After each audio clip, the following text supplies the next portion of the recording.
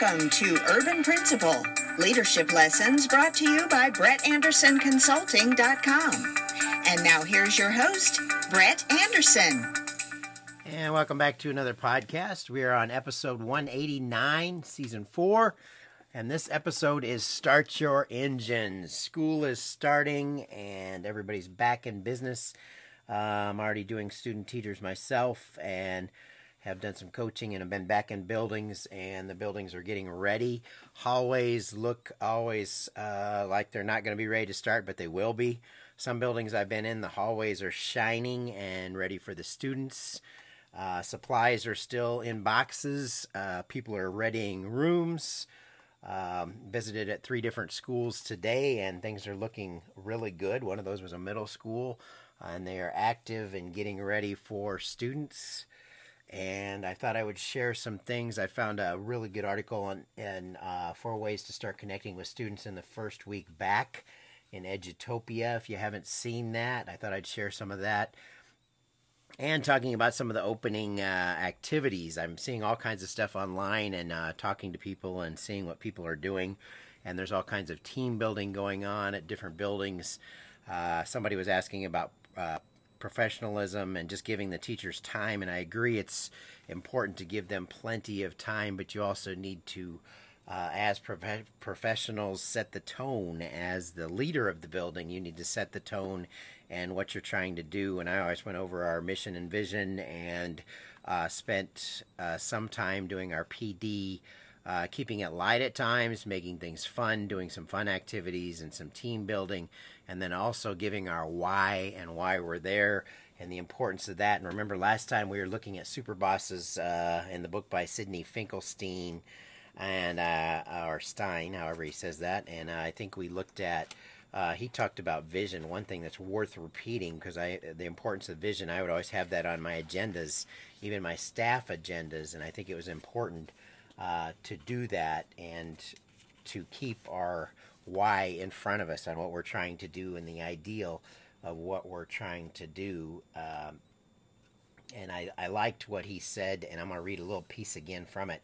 The combination of clarity of vision and constant innovation enables super bosses to run businesses to sustain innovation over extended periods within which to work, and the super boss's fundamental employees cannot innovate in meaningful ways unless they have a frame from which to work, and the super boss's fundamental vision provides precisely that grounding. Consequently, employees are liberated to move around and innovate the specific mechanism, processes, methods, and policies they use in their own positions. Super bosses are astonishingly successful because they willingly and eagerly change anything and everything so long as it doesn't contradict or dilute their inherently innovative vision. And remember, I always say allow people to do what they can without it counting against them, and I think that's an important principle. And another thing he said before this was that he says most bosses are, it's not a laissez-faire boss who are open to anything their employees may care to try. In most workplaces, though, you'll find that the exact opposite is true. Bosses are not at all amenable to new ideas. They may talk about innovation and the necessity of adaptation, but they really only want employees to do their jobs the way they were told to do them, with clear rules, instructions, boundaries, goals, and no excuses. At best, most bosses implicitly relegate innovation to second place behind the imperative to just get the work done. So that's not what you're trying to do. You need to empower your staff, use their strengths. I thought that would be good, worth it to bring back that statement and to use that vision and to empower your staff. That is such a huge idea. I always made my in-services and my professional development fun at the same time and try to do some team building and do some collaboration and do some different things. And I've seen people doing activities and trust courses and going to the bowling alley and doing some actual physical activities, which is fun too, mixing it up and then interjecting some of these important pieces, because I always spent quite a bit of time on our goals and what we were trying to do and building our philosophy of restorative practices and working with students and our positive behavior intervention supports. We spent quite a bit of time going over our training and our matrix of supports and how you do them and the procedures and routines. Strong procedures and routines consistently taught by your staff are going to be a key to keeping your building running smoothly. And if you can keep everybody on board with like the Fast Five or some kind of key commands, that narrows it down. And then using your building guidelines like our be respectful, be responsible, and be safe actually helped us to solidify some of our strong procedures and routines. And then I'd go through some of our demographics of the building and some of our populations and getting them to understand our students, which I still feel is an important point, and getting to some curriculum things. But the curriculum is almost on a back burner until you get a lot of these things in place.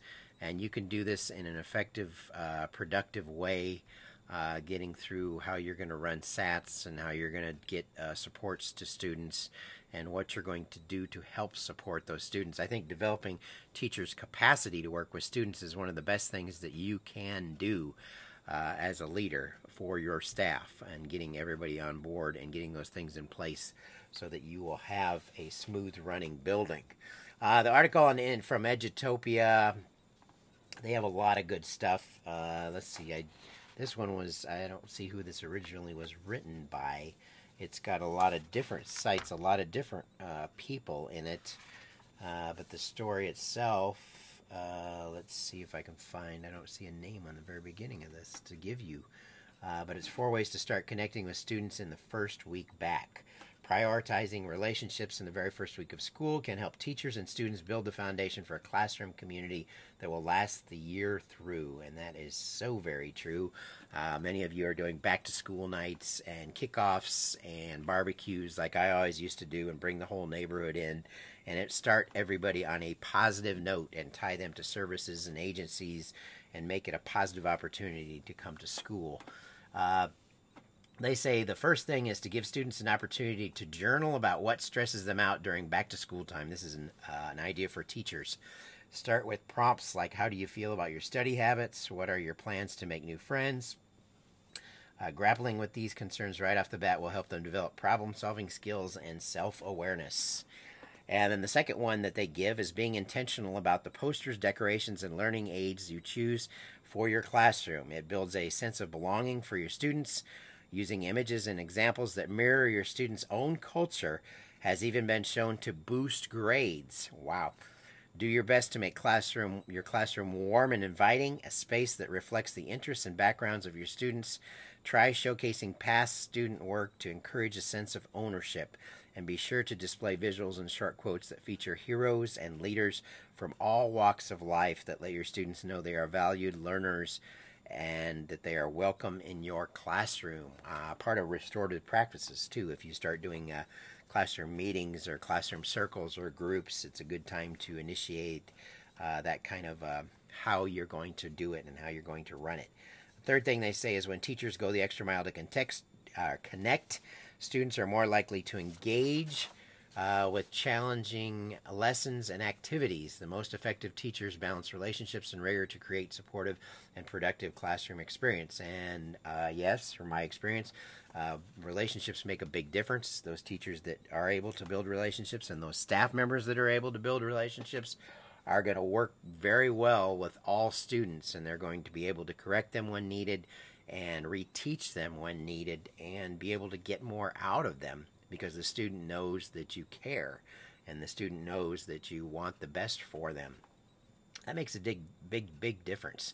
They say start from day one with classic relationship building strategies like positive greetings at the door and playing name games, learning names and things like that. And I have seen so many positive greetings at the door and how you greet students and different ways of doing it, and some teachers allowing students to do whatever kind of greeting they would like, and multiple ways of greeting students and having them come in on a very positive note, especially in the morning when you may be the first positive impact on that student.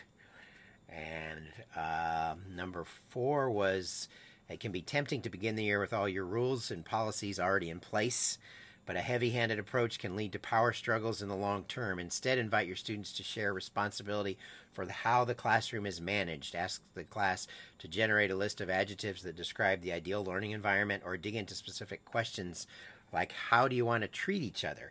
Then write up agreements together based on their answers and display them on a poster board. That's a great way to do a T-chart and anchor chart and have students be a part of that creation and coming up with the ownership of their rules for the classroom that meet the guidelines for the building. If they're being respectful, being responsible, and being safe, they could help explain what those look like in your classroom and the procedures for things. And in my experience, a lot of times the students are going to come up with harder ways, or actually sometimes more strict rules than you would have in the first place. And if you can get them to agree on some of these routines and procedures, they probably will work pretty effectively. And you can always have class meetings later to discuss things that need tweaking. And then they conclude with the first week of school is full of changes and unknowns for teachers and students. Building good relationships early on establishes the trust you'll need to thrive in the year ahead. And that is so true. You're setting the tone for the year ahead. And that's why I said it's important for the principal to do that at the opening meetings and at the different activities, and how you're going to be working with your kids, and your philosophy of doing whatever it takes was always my philosophy of what we needed to do for those students to help them be successful in our school. Was a big deal on building that philosophy. And you may have seen a post I just put out, and I said educators have the opportunity to be the reason kids come to school. That is so true, and I do want you to make connections and have a great school year, and that applies to everyone. So as always, I hope you have a great start, and I like to end with a quote. The trouble is, if you don't risk anything, you risk even more. And that was Erica Jong. So as always, keep promoting effective leadership through productive culture changes. And until next time, let's remember to be positive.